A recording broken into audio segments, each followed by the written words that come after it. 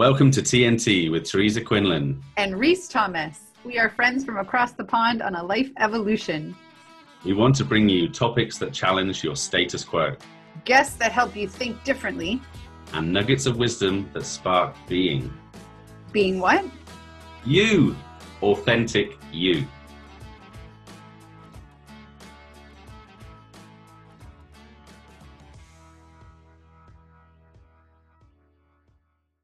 Hi, everybody. Welcome to episode 65 of TNT of season 2. Reese and I are here on December 27th. So happy Christmas.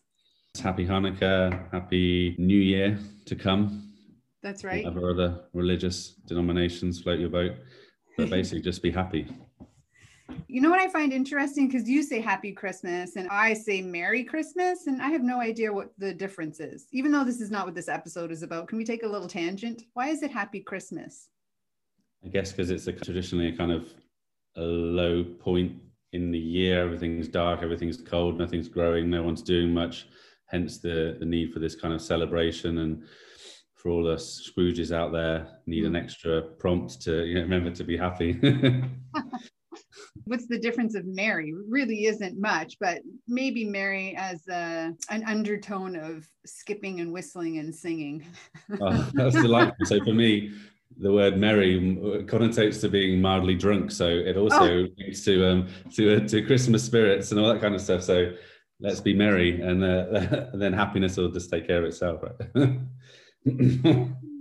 Well, on this sort of joyous occasion, we'd first like to extend our gratitude to all of our listeners for the last 2 seasons of joining us every week and being part of the exploration that Reese and I have also been on. Every time a guest comes in and blows our mind, there's a sense of personal gratitude for what we've learned, what they've shared, and how we have been able to grow from that over the last 2 years. I'm very grateful for all the learning experiences that I've had, and I know that we've had during this experience, and long may it continue, and looking forward to season 3 and beyond. And yes, episode 100 will come out September of 2021. That's very exciting. We've started to introduce in season 2 these episodes of just Reese and I. And the reason we've done that is because we live in the world of emotional intelligence, mindfulness, awareness, unlocking your true self.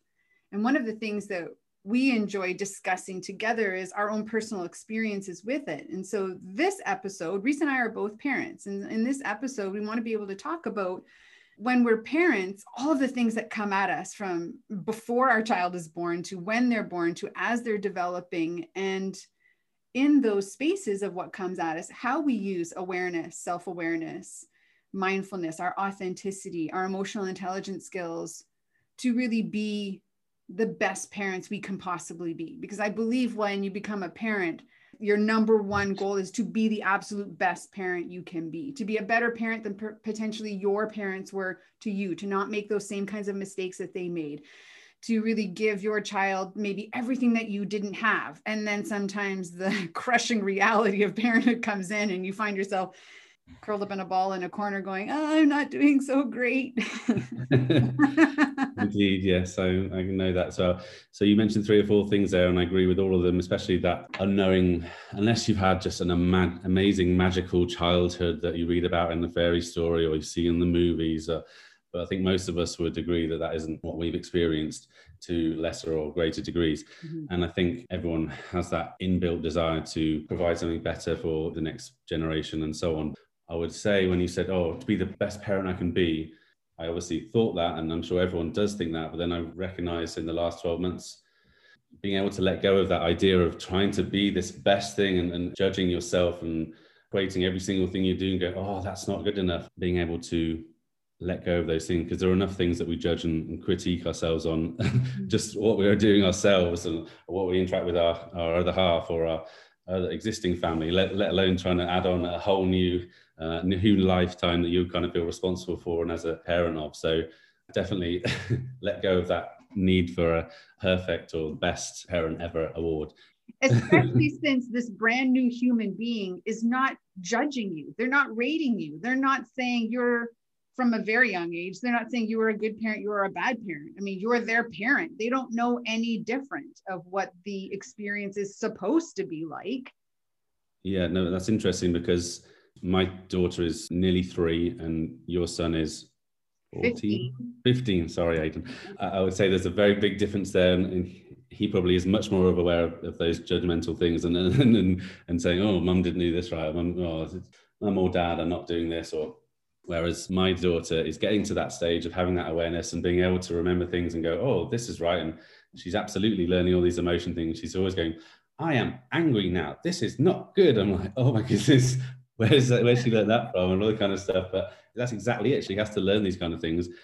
Yeah, she doesn't have any of the emotional self-control or expression other than just rah or quiet. It's like, what are the two differences? She'll either be really quiet, or if she does something wrong, she kind of knows that she's done it wrong now, and she'll kind of sit there like this, so she'll put her hands over her face, like go, like guilty, like guilty, shameful. Well, yeah. I hope it's not guilt yet or shame or anything, but she definitely has at least a recognition that, oh yeah, I shouldn't have done that, but or it's I want this, no, screeching. And we had a delightful evening out last night, and then mum and dad were saying, oh, isn't she great? She's really come on in the last few months. I said, yeah, she's been great, really good, stop hurting the cat and all these kind of things. And then on the way home, probably because of all the sugar and things we plied her with to keep her happy during the evening, a massive meltdown in the car on the way back in the car seat, demanding to sit in the front with mummy. And I was like, when have you ever sat in the front of the car? Yeah, in the 2.5 years of being in the car experience, you're always in your seat. For some reason, she was adamant that I have to sit in the front with mummy. And she'd go through phases of, well, this is mummy, I only want to be with mummy, or I only want to be with daddy, and kind of thing. And so it's all learning, and I guess it's all part of this emotional intelligence. And the sooner we can start laying those foundations without being too prescriptive or guiding, which is another thing to learn as a parent and leader. It's just so amazing that at 3, she can label the emotion she's experiencing, that she can say that she's angry. She could say that she's happy. Even those base foundation emotions can be very tricky for some people to label accurately. I mean, I work with people all the time, and I ask them, hey, so we're going to start today. And I just want you to take a moment and think about, how are you feeling today? And they're just like, I'm okay, I'm fine. And I said, okay, so let's try an emotion word: happy, sad, angry. And they can sometimes get the theme. But even saying the word, I'm fine, you would think is somewhere in the happy realm. Mm-hmm. And then when I pull up an emotions chart and they find the word, it's not in the happy realm. So I find it really interesting that sometimes this confusion between what is a normal state for people, they would automatically define or describe as happy if they had to guess at the emotion. However, when you ask them a bunch of questions that allow them to navigate, is it pleasant? Is it unpleasant? Is it low energy? Is it high energy? And then you ask them based on where in that quadrant or scale they live, they're over in the blue zone of emotions. They're over in the sort of, I'm fatigued, deflated, somewhat pessimistic, but I thought I was fine. And as soon as they learn to articulate the words, it really shifts then what they're thinking about, how they're thinking about it, and brings on some of those elements of, oh boy, yeah, I don't want to feel this way. I don't want to define myself as this way. I thought that maybe I was happier or more well or whatever. So being able to start at a young age, I think, is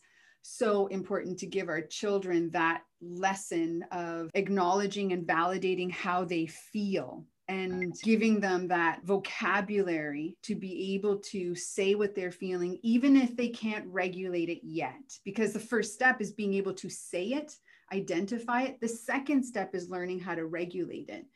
I remember when Aidan was young, and until you can even articulate what it is you want, being able to then articulate and manage your emotions, it's going to be so much harder. You're just learning to master the English language, or the language of spoken choice, to be able to then be that intelligent about articulating and managing our emotions. We can't expect our young children to do that. However, we can certainly teach them, let's name it and let's validate it and let's feel it, that this is your experience. When I speak with parents of young children, we talk about that a lot, about how do you manage your own emotions when your child is having a freak out. Indeed. Yeah. Well, a lot of things you said there, I think, yeah, just to clarify, there's probably only angry, sad, and maybe tired that she says when she's doing it. But when you were talking about that, and especially talking to an adult, there are lots of things that they have learned since 2.5 to 30, 40, whatever there is. One of those being all the massive array of other emotions to complicate what it is I'm really feeling, and then on the flip side of that, all the things of like self-management and shame and guilt and all these things that we talked about. It's going, well, I kind of know what I'm going to say, but something in telling me is that I shouldn't be honest, or all these different things they've experienced probably since that age that has taken them a step back from being just completely blunt, honest, like a toddler is. And then also what you said there about expressing it, it made me think that another problem is a lot of people, they might know what their emotion is, but they don't know how to fully express it or to let it go. Like they held on to it too long by either not naming it and expressing it, or they withdraw and they're not honest with themselves first and foremost. And then they obviously can't be honest with whoever they're interacting with. In one way, it's good that she has this kind of temper tantrums or has this massive outburst of energy. And we obviously have to learn to regulate that in certain experiences, but perhaps that is actually a negative impact on us. And if we could hang on to that more childlike expressive thing in the right outlets, it might create less dis-ease in people and help with that emotional, mental well-being that we see materialize in burnout and work experience, or an emotional breakdown in a relationship, these kind of things. That when I was young, I worked in Italian restaurants. So as you all know, an Italian person is extremely expressive and they're always flow with their emotions, not to be too stereotypical, but it is true. I have seen it many times, and I'm sure you know it too. Sometimes my anger kind of can surge forward. I'm like, well, it's just this Italian passion, red-blooded thing in me, and it's actually a good thing. It's not something to hide, and I'm just going to do it. And then when I do it, it's gone, and I don't sit with that, and you don't become like my wife called me this the other day, a mood hoover. So like, I've never heard it before. I don't know where she got it from. And if I'm in a bad mood, then she'll be like, you can just feel it, it's radiating, and you're not open to them. But if you're in a good mood and happy with them, then that means we can have a much more fun experience. So, yeah, I don't know if that really answers what your question is, but well, there wasn't a question. There wasn't, was there? No, there wasn't really a question, but I love that maintenance of the childlike non-association to the actual emotion they're experiencing. They allow themselves to experience it and then release it. It's gone. It's done. You see kids do that all the time, where they get upset about something and then you help them navigate the solution, because oftentimes their experience doesn't allow them to see, how do I fix this? I remember times when my child was trying to put the shape in the box, so match the shape in the box, and he didn't quite have it turned the right way. And I could see myself reflected in him, in that when I can't do things like that, I just try to muscle it. Like I just try to force it as hard as possible. And so I could see him like trying to muscle it and the frustration growing, and placing my hand over his and saying, just a little turn, honey. And the small turn, and then it went through, and he's like, oh, well, great. That's awesome. And he totally released it. Whereas sometimes when we're older and we meet that resistance, we get angry and then we carry the anger. And I believe that carrying of the anger comes from that space of, I need to continue to demonstrate to the other person or the other thing that I was right, they were wrong. And so I'm holding on to the anger until they recognize that and give me the kudos that I need for having been right. Or I really need to make sure they understand how at fault that they were, when in actuality, they didn't create anything. And if you feel yourself as you have a sense of you failing, or you can't do the task, and then you have to think about, well, where's this all coming back from? Is it because when I couldn't put the shape in the hole, my parents or someone didn't just go put their hand gently over me and go, here you go, son, just gently in there? They went, oh no, just stop, you're wasting my time. Like they were frustrated, they were putting whatever was on in their head onto you, and then that gets slowly imprinted. And I think also holding on to the anger, but also holding on to fear, I think they're pretty much the same kind of thing in the Buddhist idea of attachment. Those are the two things, the kind of flip side, whether it's fear or whether it's anger. And both of those things, like sometimes she will say, oh, I'm scared. And what are you scared of? And she'll say something which doesn't really know fear or scaredness does, that an adult would know. She's maybe seen a cartoon, or she's read a book with a big bad wolf or something like that, and she'll have an idea of what it means. But it's not until we can kind of start connecting all of those dots which in one perspective we think, oh, brilliant, we understand now, we know. But the other side of it is that it leads to all these more complications from an emotional point of view to, yes, I understand this picture, but now I understand that picture, I can also see it from the other way around and recognize the pitfalls or the potential things that I need to hide from or not to show people, or that other people will judge me for because I've experienced that, or that's what I've been taught, even in a workplace too, I'm sure. Absolutely. This is a perfect segue into, in parenting, how we come to be aware of our own fears when our child enters the world. I'm going to share my big one. And this is going to be a vulnerable type of share. When I was younger, I experienced sexual abuse. And so when my son was born, I was incredibly fearful of leaving him with anybody, even people that I knew and knew well. I just did not want anything like that to happen to him. And so I spent all of my time with him. I would take him everywhere that I went. And if anybody wanted to spend alone time with him, I didn't say, no, like you can't. Most of the time I would just hide it and say, we can all spend time together. That'd be great. With the exception, of course, my husband can spend alone time with his son. First, the identification of that's what was coming up for me, having been through therapy before to work on it for my own personal recovery and healing. I had thought, well, I had already worked on that. And so to have it reappear when my son came up really made me a quote unquote helicopter parent when he was very young. I was always around him, always paying attention to him, always making sure that everything was okay. I was hypersensitive to everything. And I had to really harness all of the work that I had been doing in emotional self-awareness and emotional management and following the narrative associated to this irrational fear, because there was no one, he was never in danger. It was completely irrational for me to think that this could happen, would happen to him just because I had a previous experience. And working through that brought me to my own next level of self-awareness of how something from so long ago could reappear again in a new situation in more of a projected sense as opposed to just an internal sense. Thank you for sharing that. Yeah, and in terms of a therapy kind of relationship, there's only kind of so much that you can go through there, and you're completely reliant on the other person, especially if you were younger. You're like, well, you're the expert, tell me what to do, we'll walk through it, we'll relieve things, and we'll believe that in relieving that, we have gone past it. And yes, we can say that from a psychological point of view, but from a more spiritual, energetic point of view, you know, there's a belief that these kind of things leave a really, for want of a better word, like a piece of your soul, or like a black mark or something in your inside you that you can't feel or touch, or they call it like a soul retrieval. It's like something that you would do. So the belief that when you go through this, a fragment of your soul is broken off and it's taken away from you, and so you're forever in that space of wanting to regain something that's lost, even though it's sort of unconscious. And then that malaise can develop into physical illness or something like that. So that's just a certain belief structure if you were leaving that. So the fact that you describe that made me think of, you know, obviously to a much less degree, my parents very controlling, very precautionary. You know, I see it now with Camille, like we went out last night and they're like, oh, be careful there, don't slip there, watch what you're doing, don't run, all this kind of stuff.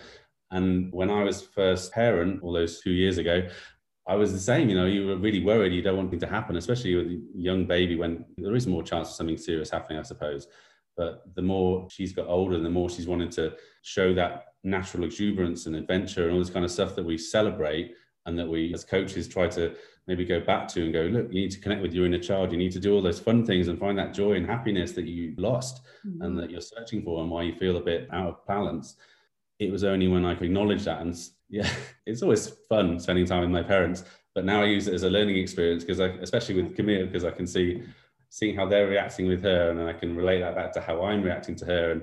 And so the next time I'm in that similar situation, I have a choice to either follow that path that they followed, that I experienced, and can perpetuate that same storyline, or I can create a new one and create a new possibility for Camille.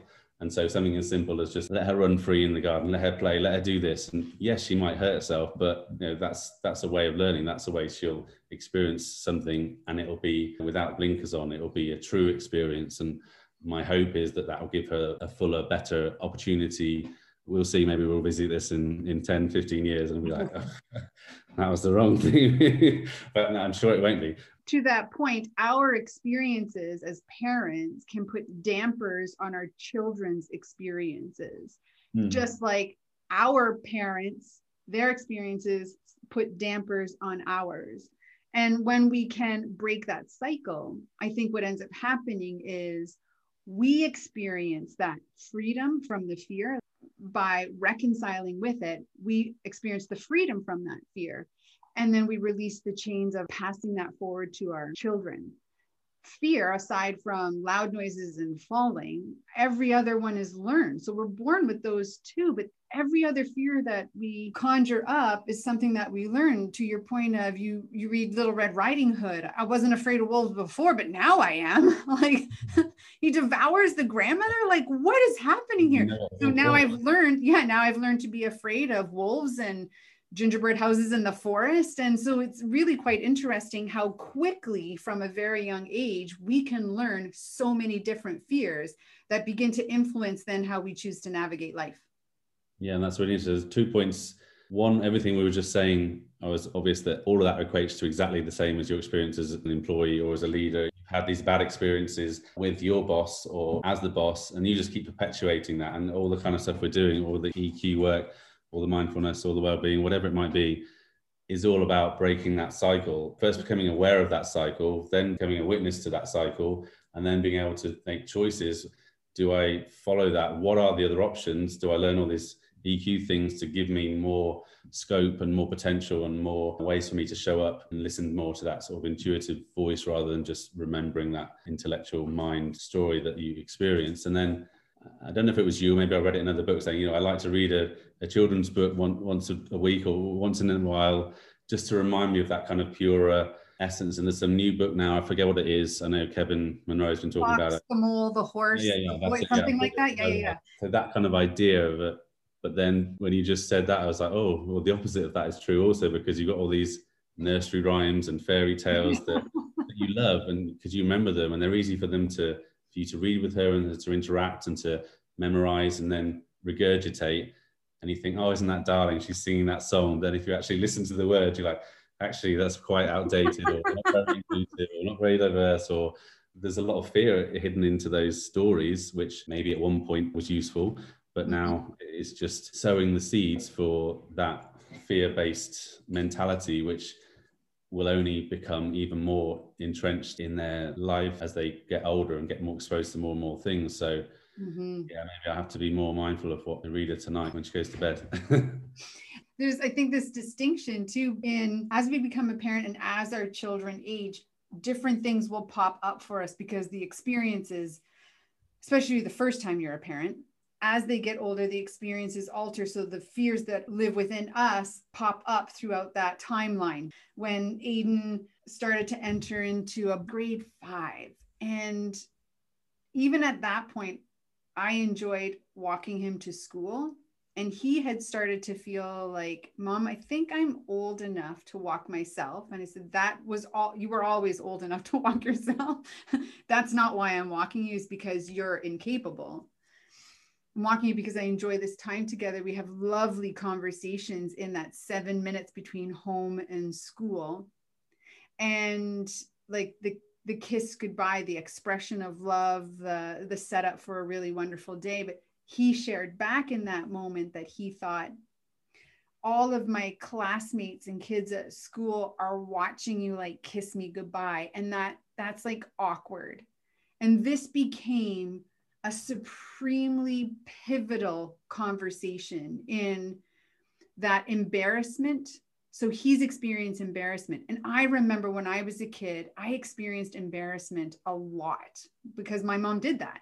My mom kissed us. She was a trustee. She was part of the PTA. She was always in the school. Like, I remember way more often than not, my mother's voice in the hallways of my grade school.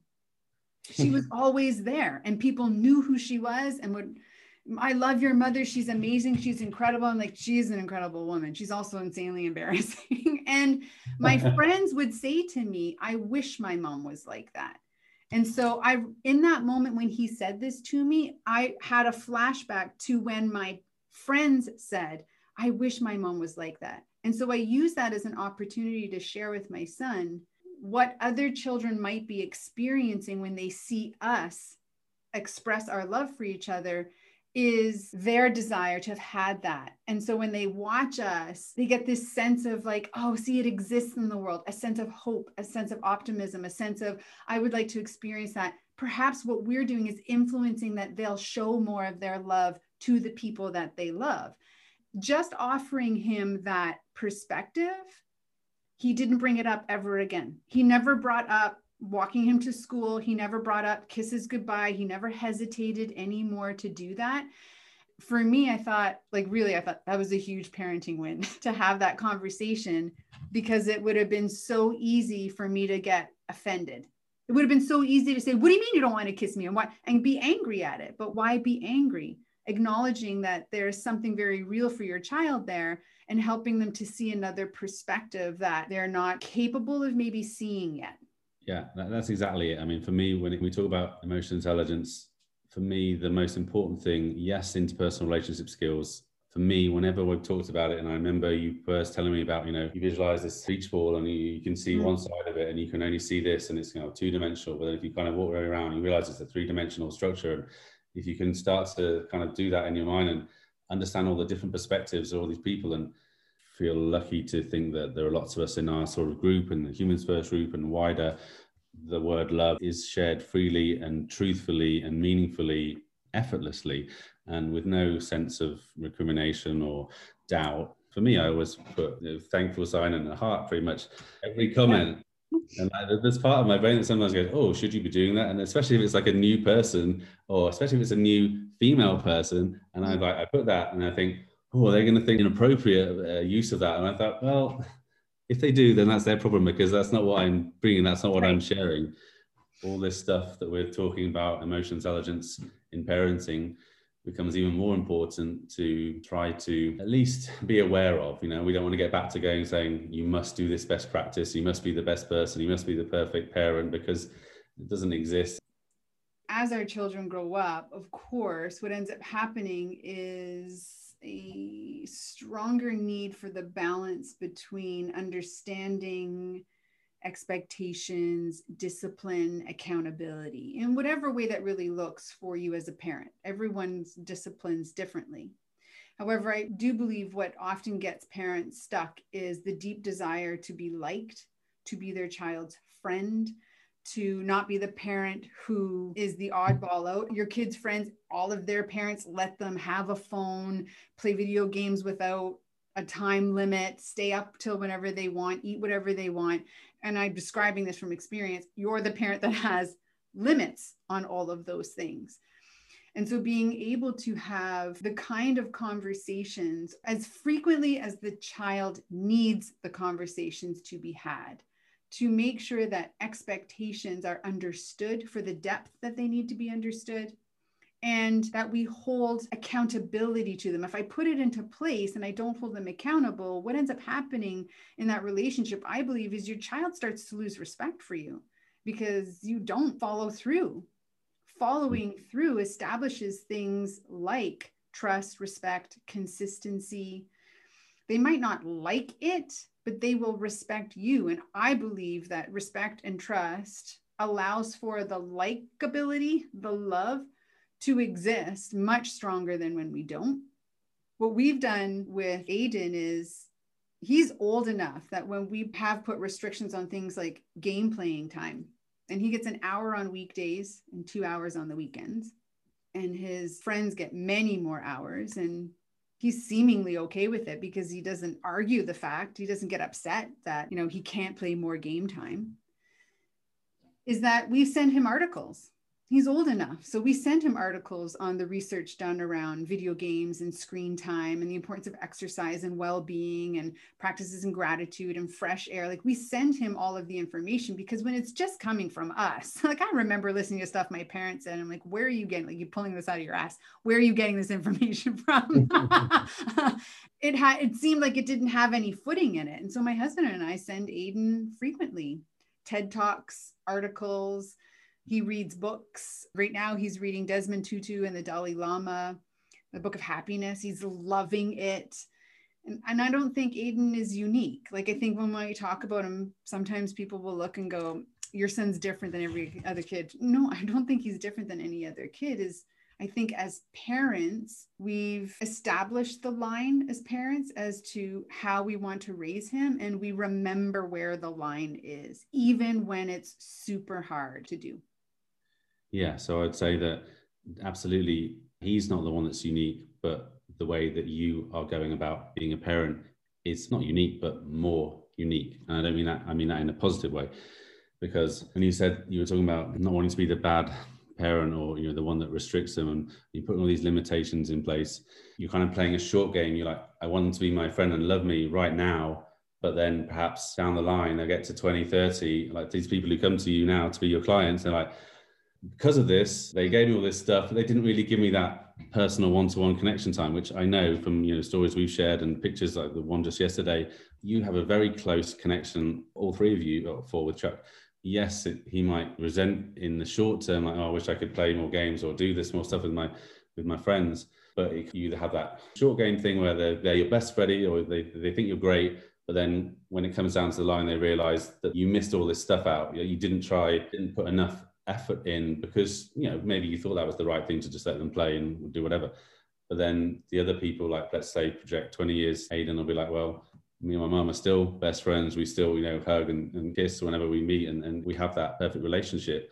Whereas he won't be the person coming to someone like you going, I need help with this, or I need coaching with this, or I need therapy, all this kind of stuff, because you took the hard decision to play the long game rather than, and I know that obviously there'll be times when you will, or you did, or you have, but also finding that limitation, putting those boundaries in place in a way that doesn't stop you from having that connection. Because things like video games, we didn't have those, so it's hard for me to kind of that into how I parent, or how I learn to parent. Whereas this other way, you kind of have to find a way to allow them to have all that freedom, but still have that connection time as well. So it's an even harder job that you're giving for yourself, and not wishing to go back to that be perfect, be the best person. You're giving yourself that harder thing for the long-term effect that it'll have for the child, but also for your relationship. Because I know that you have mentioned before about your mum, and for me, we're fine. We get on. It's not a problem. But there's no, like, Alicia was reminding me of some things she was telling me last night, and I was like, yeah, I probably wasn't paying any attention to that, because it was just we just don't have super close connection. And she'll always want to come and give me a hug and stuff, and obviously we'll do that, but it's not coming from a heart point of view. It's maybe coming from a head point of view, or it's coming from that oh, I'm doing this for her benefit, in the way that I do things for other people. And I think you're absolutely right, the way that you're doing it. I'm sure there have been many times where it's been a struggle, or Aiden has pushed back on it. But the long-term result will be you'll have that close relationship for life. And also when Aiden has kids, or Camille has kids, hopefully they'll have that other example to fit on, and it will be more acceptable for them to go, oh, my mum was great, she did this, and I want to do that with her, rather than, oh, I can remember when my mum did this, that was not right, and so I need to. Yes, exactly. That has been the driving factor in my parenting, is because as an adult, looking back at how I was raised and the nuances of how I was raised, both from my father, how he parented, and my mother, how she parented, and being able to go, oh, I will never do that thing. I will never vehemently yell at my children. I just remember as a kid when I experienced that, how it chipped away at my self-worth. And I just felt like dirt. And so I will never speak to my child like that. That is a non-negotiable hard line in the sand. I will learn that when I am angry, how to regulate that energy, to take a deep breath, and then to have a conversation, because I need to validate that I might be upset, but I have to be able to communicate that in a way that doesn't desensitize him to when he does things that are upsetting in their nature, to when he crosses a boundary that doesn't need to be crossed or shouldn't be crossed in his behavior, out of things like trust and respect, and learning how to build those with other people. Because I was parented in a way where I became desensitized to the yelling. I never knew what my mom was really upset about, because it was all the time. And so you stop listening, like, there she is, flying off the rails again. And so you don't really get to understand to make those connections until you're much older. And then only if you really want to look back and examine, what did I really learn from those situations when I was younger? I think it's just as important to be able to learn from our past what doesn't work, and then to figure out from our own perspective as a parent, what does work, what resonates with my true self, who I am authentically, and how I want to parent, so that I can raise an individual who knows their true self, who can be authentic, who knows what it's like to build trust and have respect for other people, who shows up kind, who shows up as their true self, really. Yes. And I would also, yes, 100% agree with everything you just said there. But I would also just say, picturing myself in that role of the parent and trying to do this kind of, take that time out, and whatever's going on in your head that's not necessarily to do with the child, but is still in your head. Maybe the rest of your day has been pretty shitty, and you would just think, oh, this is the last thing. And then you snap.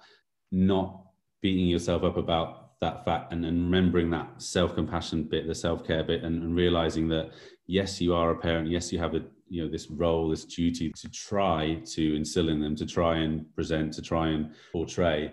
But at the same time, you also have a responsibility to yourself, and not beating. That's a big mindfulness thing. If you do shout at them, if you do lose your temper, if you do this kind of thing, not to really just then add that into the mix and then bury that down, and more shame, more guilt, more, oh God, I don't want to do that again. Oh, that reminds me of my mom, that reminds me of my dad. And just kind of like, well, maybe that's just what happened, and maybe you do need to step away from it. Maybe go and do that breathing exercise or whatever it is you want to do.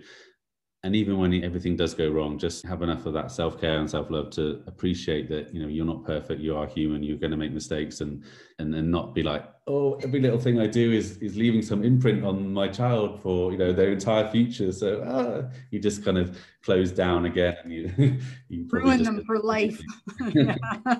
Yeah. That's the thought, though. It is. We do learn, I think, that as human beings, even as children, we're very resilient.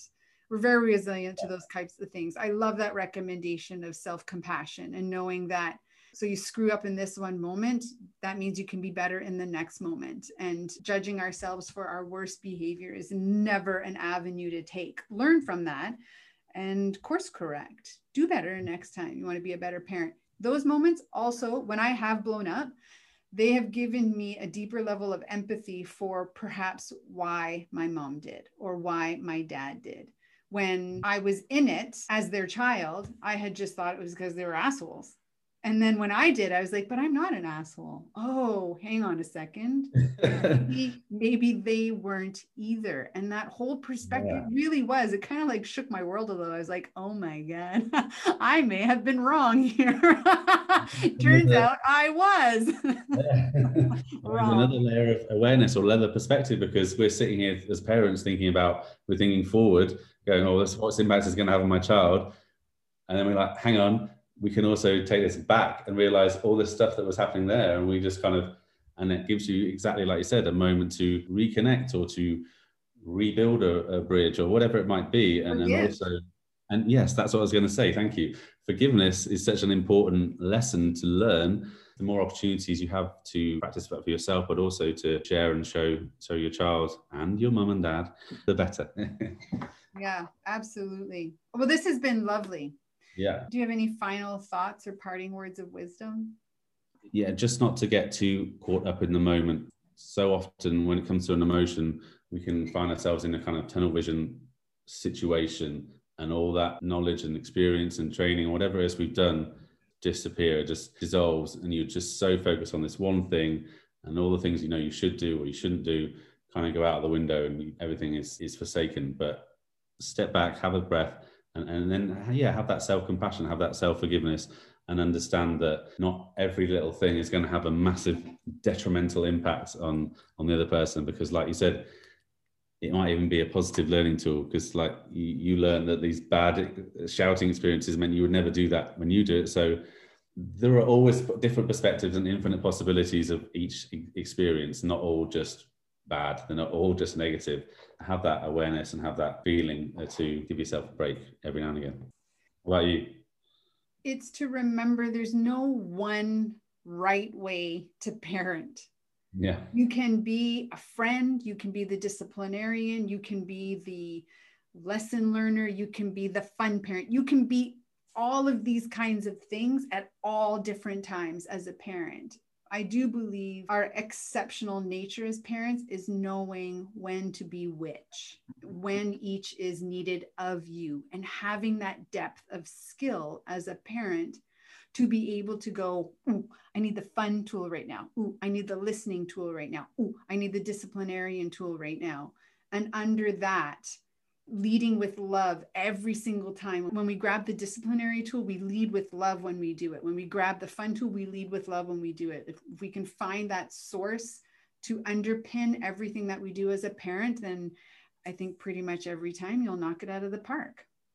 As a parent, what are you trying to do? You're trying to teach them something. You're trying to role model something, good or bad, showing them different possibilities, different ways of being, different choices you can make, different opportunities, potential for them, and the importance of choosing, and the importance that all of this is possible with inside us. So showcase all these different things. Don't get too beat up about it, because they're learning things. They're like, oh, this is the fun thing. And then maybe as they get older, they'll recognize that more and understand these different skills that they can use in different situations to make a bad situation better, or the reverse. Again, that relates back to some of the EQ skills that are so important in life. Yeah. Okay. So maybe this is our power nugget here. In your experience as a parent, what is your power skill? Something that you want to share with everyone as, hey, try this. This is a really impactful, effective parenting tool. Well, as you know, one of the things that I'm very fond of is listening. As a parent, you're probably far more likely to be doing the telling, the instructing, that you're doing more talking, especially at this age anyway. I'm sure it'll evolve and you maybe have a different perspective on that, but always be willing to listen before you speak. At her age, the amazing things that she comes out with are always just like, even if you're in a really bad mood, or you're like, and then she'll say something, you're like, what did she just say? Where does that come from? Where she heard that from? And you're just like, immediate diffuse situation. And then obviously when you're older, taking the time to listen to them and to have that, develop that communication, and all the trust and all the things that you talked about become so much more important. And obviously at this young age are not so prevalent. So yeah, that would be my first thing, is to pause and listen before. What do we always say? Not react, respond. And it's just a bit step before that, isn't it? So don't react, listen some more, ask some questions, then respond. Yeah, beautiful. I love that.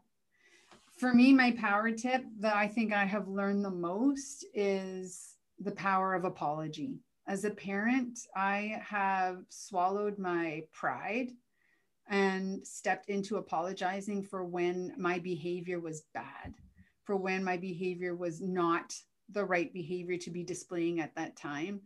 And I think that that is one of the reasons why I've corrected behaviors, the willingness to apologize. There's personal accountability when we apologize, because that, for me, the act of apology is, I don't like this feeling. I don't like that feeling of swallowing my pride and needing to apologize for poor behavior. And so I don't want to do the poor behavior again. So when I force myself in to vocalize that to the other person, it really reinforces my motivation and drive to never do that again and find the other way and make a different choice. As a parent, for me, has probably been the best thing that I've learned and the best thing that I've done with my son. Love that. So in a way, that's the flip side of when we talked about forgiveness. The apology is kind of the opposite to that, and it also works backwards as well as it works forwards. Maybe it's time we both call our mum. It's time, yeah. To that end, let's thank our listeners for engaging with us for another episode of TNT. Happy Christmas to everyone, and we wish you all the best into the new year. Yeah, absolutely. And also to thank all our amazing guests who have joined us over this year, and 60 some odd people join us. We've learned so much from them. Hopefully they've learned something from us, and I'm sure all our listeners have learned loads and loads and loads and loads from all of those amazing conversations, and there's many more to come. And yeah, I just wanted to say Happy New Year, and we're both involved in Hope Fest thing for the new year and into January. And I think it's a really important message to get behind and to share, especially given the last 12 months that we've had, and especially, you know, the restrictions and changes that we've had to adapt to. And, you know, one of the things that we need to always hold on to is that hope, and not, you know, lose sight of that. So here's to a much more hope-filled and expansive and opportunity-filled 2021. Thanks for listening to this episode of TNT. Please share, subscribe, rate, and review. And when you're ready for your personal evolution, check out Reese at trueselfcoaching.com. And for your emotional intelligence revolution, check out Teresa at iqeqtq.com.